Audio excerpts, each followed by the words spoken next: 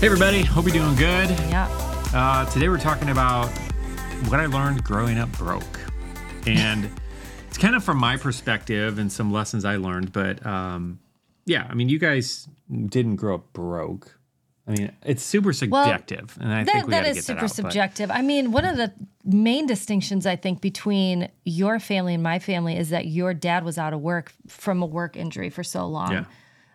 Which that's the main season I'm talking about. Like, Yeah. It wasn't like all of my childhood we were broke, but there was a window of probably 5+ years where he was out of work because of an injury.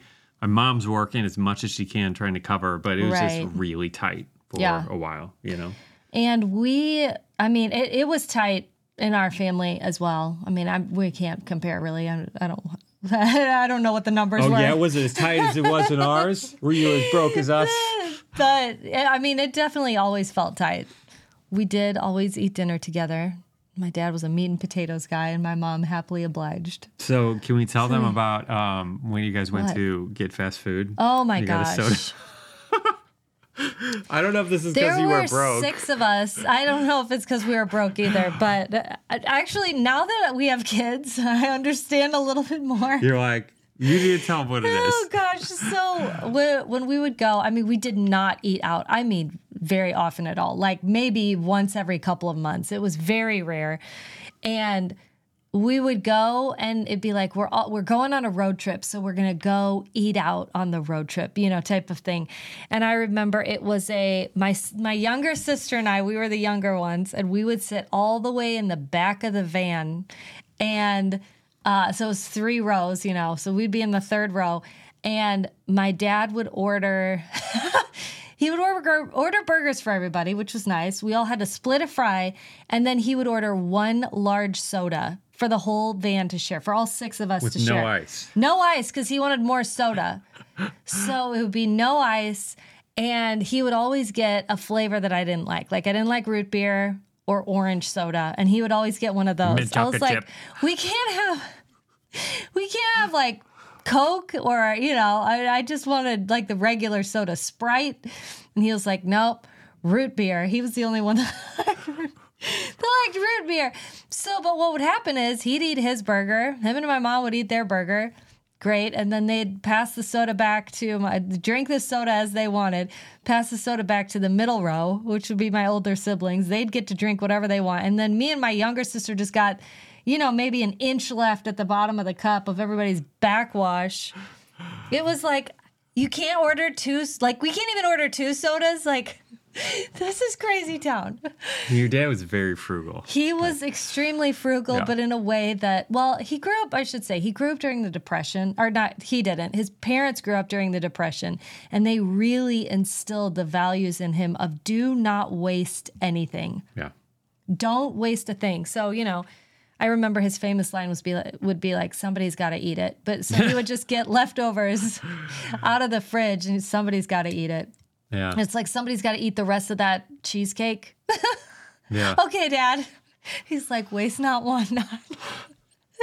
So, I'm like, you ate 2/3 of a cheesecake on the 2nd day. I don't think that this counts. But anyway, so yeah, he was very frugal.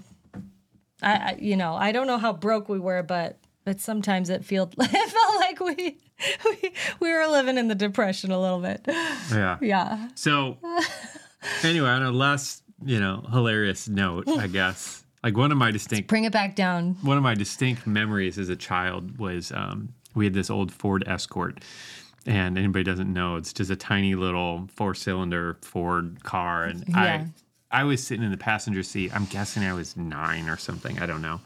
My dad was driving. Our windows are down because the AC wasn't working in it. And I think this was during that season when he was out of work, and things were getting Strapped. really tight. Yeah. And we're on this busy road, and he's driving. He pulls up to a stoplight. We're, behind 1 or 2 cars, and the light turns green. And I think it was an auto or a manual, and he puts it into gear. And like even as a 8 or 9-year-old, like it made a sound that's like, I don't think that's good. Oh boy! And so then the 2 cars in front of him start driving because the light's green, and he's in there trying to get it into gear, and it's not getting into gear. And again, all the windows are down, and car behind him starts honking, and anyway, and I just remember his face. I remember the feeling in that moment, because the car started honking and he's like trying to do everything he can. And I looking back, I can see all the pressure built up on him. Right. Being out of work, trying to provide for your family, trying to do everything you can, and being just in a really tough spot. Probably feeling embarrassed because... Yeah, all the stuff. Yeah, that's just not... I can imagine. That was not his heart. You know what I mean? It's not like he was this lazy guy. No, he's always a hard worker. He taught me so much about working hard. It was just a bad hand that he'd been dealt, Yeah. And so we're sitting there, and I remember also there was a kid, right outside the window on the sidewalk, just a little bit older than me on his bike.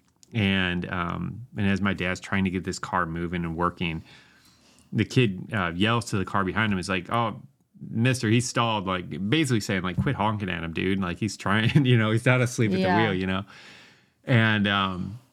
And anyway, yeah, and it was just one of those moments that I will never forget, because I remember thinking my dad was a blue collar worker, and so when he's out of work, he doesn't get paid. It's not like he's got some program there that's going to cover him, and so, and on top of that, all those years of him being out of work, trying to survive that. But then once he does get work, it's like now we got to clean up the mess from the previous years and dig out of all that debt and all that different stuff. Which I feel like we've been there, and it's hard because even though it's like things are looking up, it's a not. long road, right?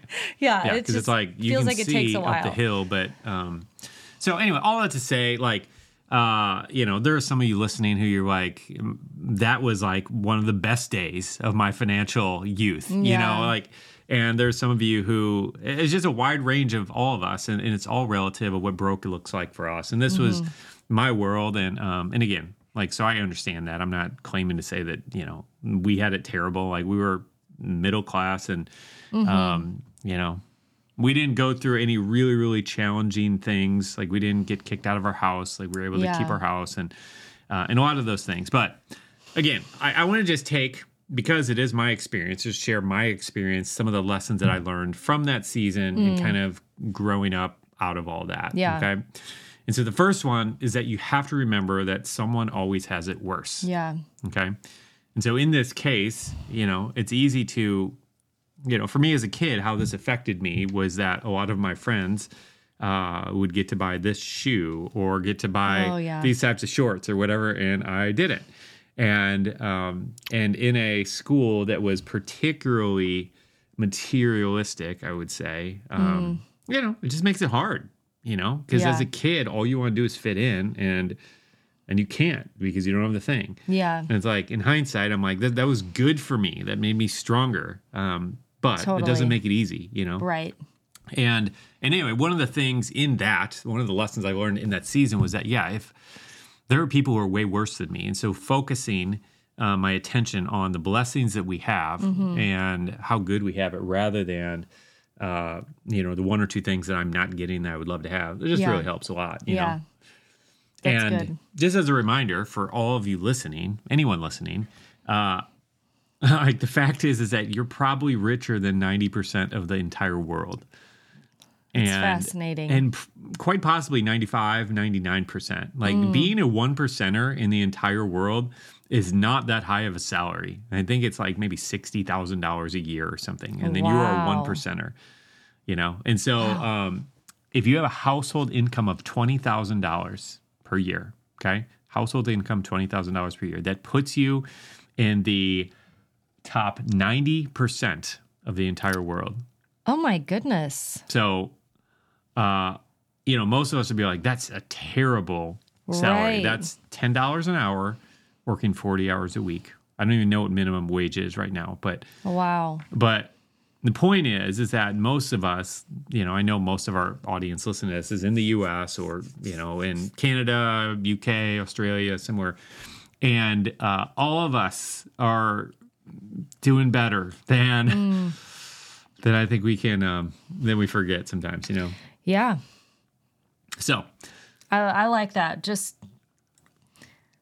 remembering how fortunate you are. And also just like that. Count your blessings. Counting your blessings. Gosh, I just think because we live in a world where somebody else always has it better. You know, I was talking to, or I was actually listening to a friend talk about empathy just last week, and she was saying that she has people that she looks at them and goes, gosh, it must be nice for them to da-da-da, fill in the blank. And she had all, you know, she's got a list. And I thought, I bet people think that about me.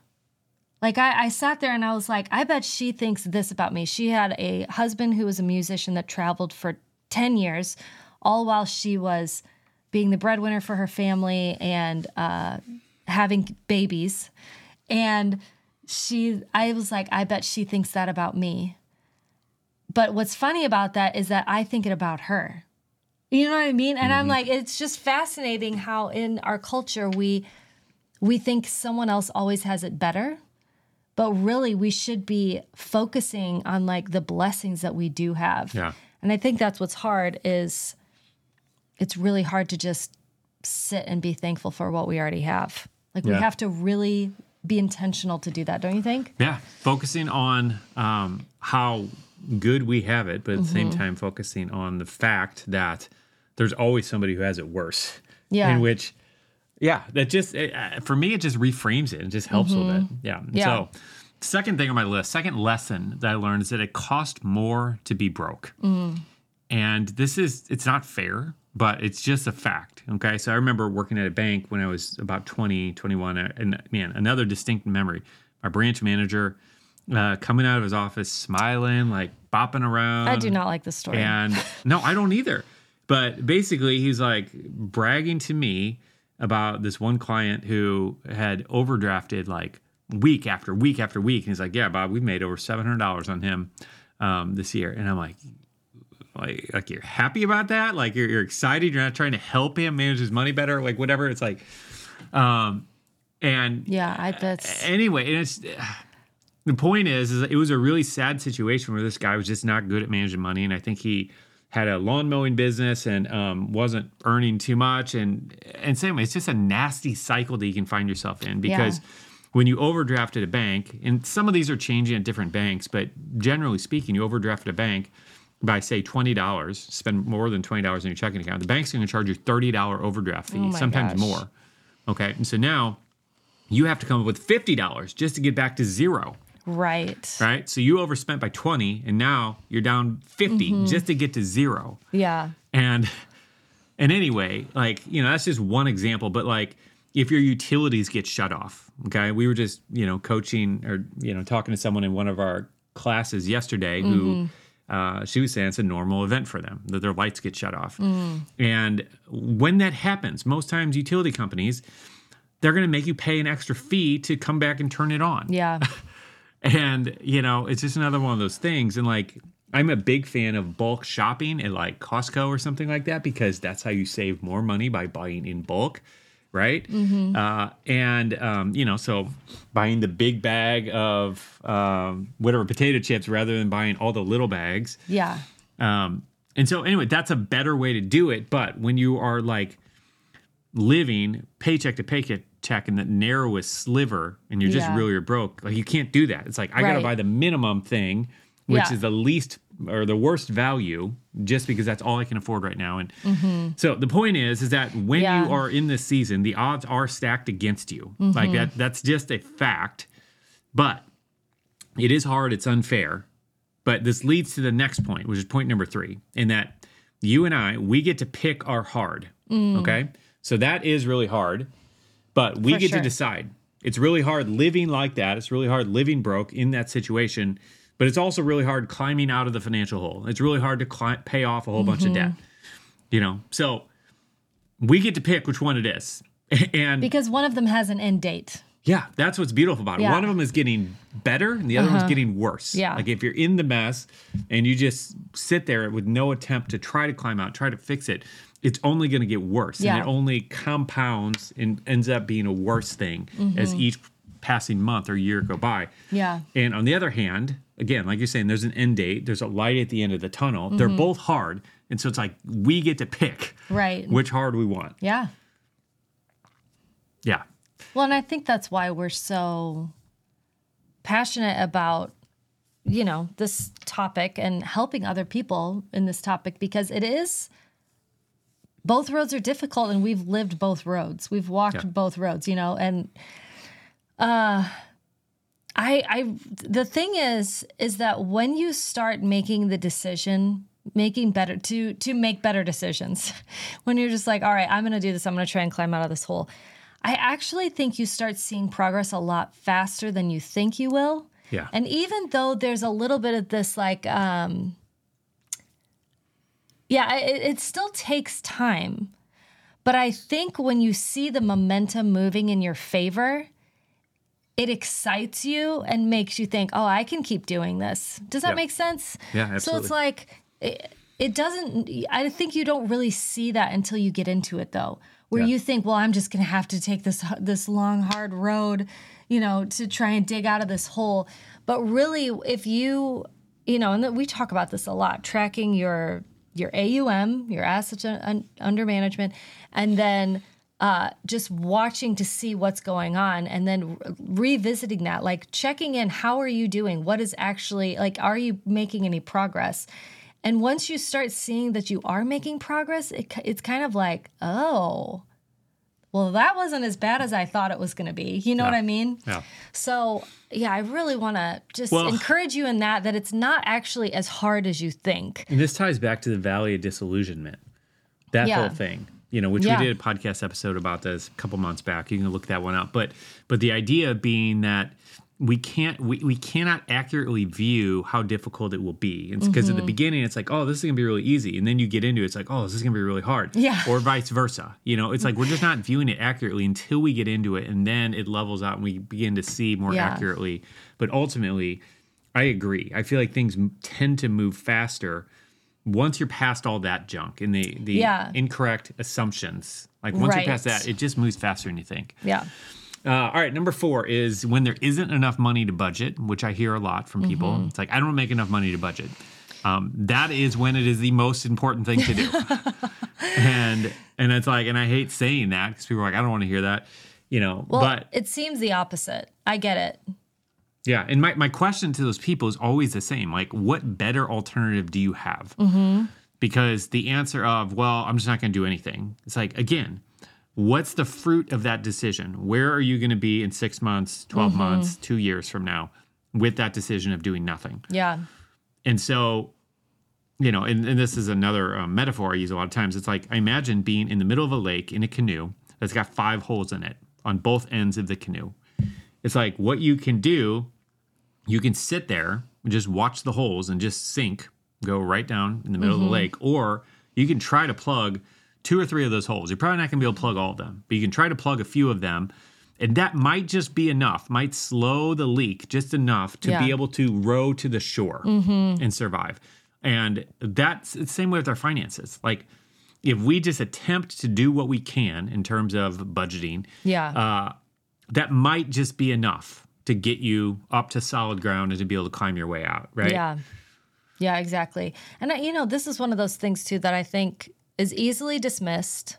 And so we're just going to beat this drum a little bit more. And, I'm taking this leadership course with the pastor, one of the pastors at my church. And she said, I'm not going to share groundbreaking information. I'm going to give you the basics and the fundamentals. And the reason is because if you have this as a foundation, everything else is easier. Like, you can build on it so much easier. And it is true. Like, just hearing some of the things she's saying, I'm like, you're right. I have heard this before. This isn't just like, oh man, this is blowing my mind. It's very much like, this is how you build. You know what I mean? And this is one of those things that you do to build. And we talk about budgeting all the time because it gets results. And if you're wanting results, right? Yeah. This is just like such a great way to like start getting results and start seeing the progress really quickly. Yeah. So check out our Real Money Method course for our approach that worked for us when nothing else did. I'll leave it at that. All right. Number 5, working hard is good, but working smart is better. I'm really glad I learned this lesson. Both my dad and my grandpa taught me a whole lot about working hard, in which is a lesson that I think more people need to know. Yeah. Especially now. Especially right now. Sounding old, but at the sake of sounding old, like I think that's something that's really, really important. But you, like me, probably know a lot of really hard workers who are still broke, who work really, really hard and are still broke. Yeah. And so working hard alone isn't the answer. Yeah. It's far more important to work on the right thing than to be working hard on the wrong thing. Totally agree. And so, you know, one like specific piece of advice I got from a mentor one time, and again, like this was for me. This is not for everyone because not everyone is called to this. But he was talking about, he's like, if you really want to be in control of your financial, you know, future, like creating your own business is the thing that is going to give you more control and opportunity to advance yourself. He's like, yeah, you can climb the corporate ladder, but you're always going to be limited by whatever the boss ahead of you or whatever else the thing is. And there's going to be far more things out of your control. But when you have your own business, your earning potential is so much greater and all kinds of different things. And I didn't really understand that at the time. And I wanted to start a business and I honestly felt called to. But not everybody is. Like, there's plenty of people who are called to support businesses. Not everybody can do that. But I found that to be true. And that was one of those like mental switches where once I got in and started my own business and realized, wait a minute, my income is not tied to the 3% raise I get each year. And it's like, and when I can see my income double in 1 year, it's like, it's a paradigm shift for me. Where it's like, I didn't know this was possible because I came from the world of just 3% raises per year is about as good as you can expect, you know? Yeah. So, and that's just one example. There's all kinds of different things along these lines of what this looks like to work smart rather than working hard. This can be as simple as the actual job you're doing. Can you find a smarter way to do it rather than just working really, really hard at it, you know? Yeah, so I think you get the point. Yes. All right. Number 6, you cannot let being broke define you. Yeah. Okay? Because being broke can be a temporary condition, or it can be a belief and a mindset that you carry for your entire life. Yeah. Okay? And so we never want to let our current circumstances affect our beliefs and our mindset because that makes it really, really hard. Like when your circumstances are bad, but you have the right mindset, like you will overcome them. Yeah. But when your mindset is in the gutter and when you believe that I am broke, this is who I'm created to be, and this is the best it's ever going to be, like that's when it's really, really hard to break out of that. Well, and it's not the truth of who God made you to be. I mean, we were talking to somebody just last week, I think, that said, I'm in this job and I just feel like I'm spinning my wheels. And my response to that is God did not create you to spin your wheels. Do you know what I mean? Yeah. Like he didn't create us to be in a position where all we're doing is spinning our wheels. And so if we are spinning our wheels, we can evaluate that and figure out, am I in the wrong place? Am I missing something? Does God have something for me here that I just can't see? Like why am I here? And start asking some of those questions to figure out why you're there, because he does not put us in the position where we would just spin our wheels. Yeah. I don't believe that. No, I agree. Right? Yeah. And like you said, I think there were times, like I've been in seasons where I've felt like that. And looking back, I can see God working in them. And honestly, it was just something I needed to pass through. Yeah. Like I needed to go through the hard thing, and he taught me lessons in that. You know, I don't believe that every day in our life is going to be all sunshine and roses. I think we go through challenges. Yeah. Jesus said it's inevitable that we'll bump up against those things. So yeah, that's all part of it. But the seasons are there for a reason. Oh man, I just rhymed and I didn't mean to do one of those Christian rhymes. You nailed it though. I nailed it. But really, I mean, it's there. It has a purpose, and we can find purpose in it, even if it seems to everyone else and even to ourselves a little bit that we're spinning our wheels. Man, God has something for us in that time. Yeah. And I just want to encourage you, if you do feel like that, to seek the Lord on what is there for you to do. Maybe it's just faithfulness that he's trying to teach you, and just, you know, I don't know, but pray about it and see where pray it's leading about it for sure. But the bottom line is, regardless of if you're in this season, do not let it define you, right? Absolutely. Because you'll find these people who, you know, wealthy people with a wealthy mindset, or it doesn't even matter. Someone with a wealthy mindset, regardless of whether they're wealthy or not. Maybe they're really, really broke.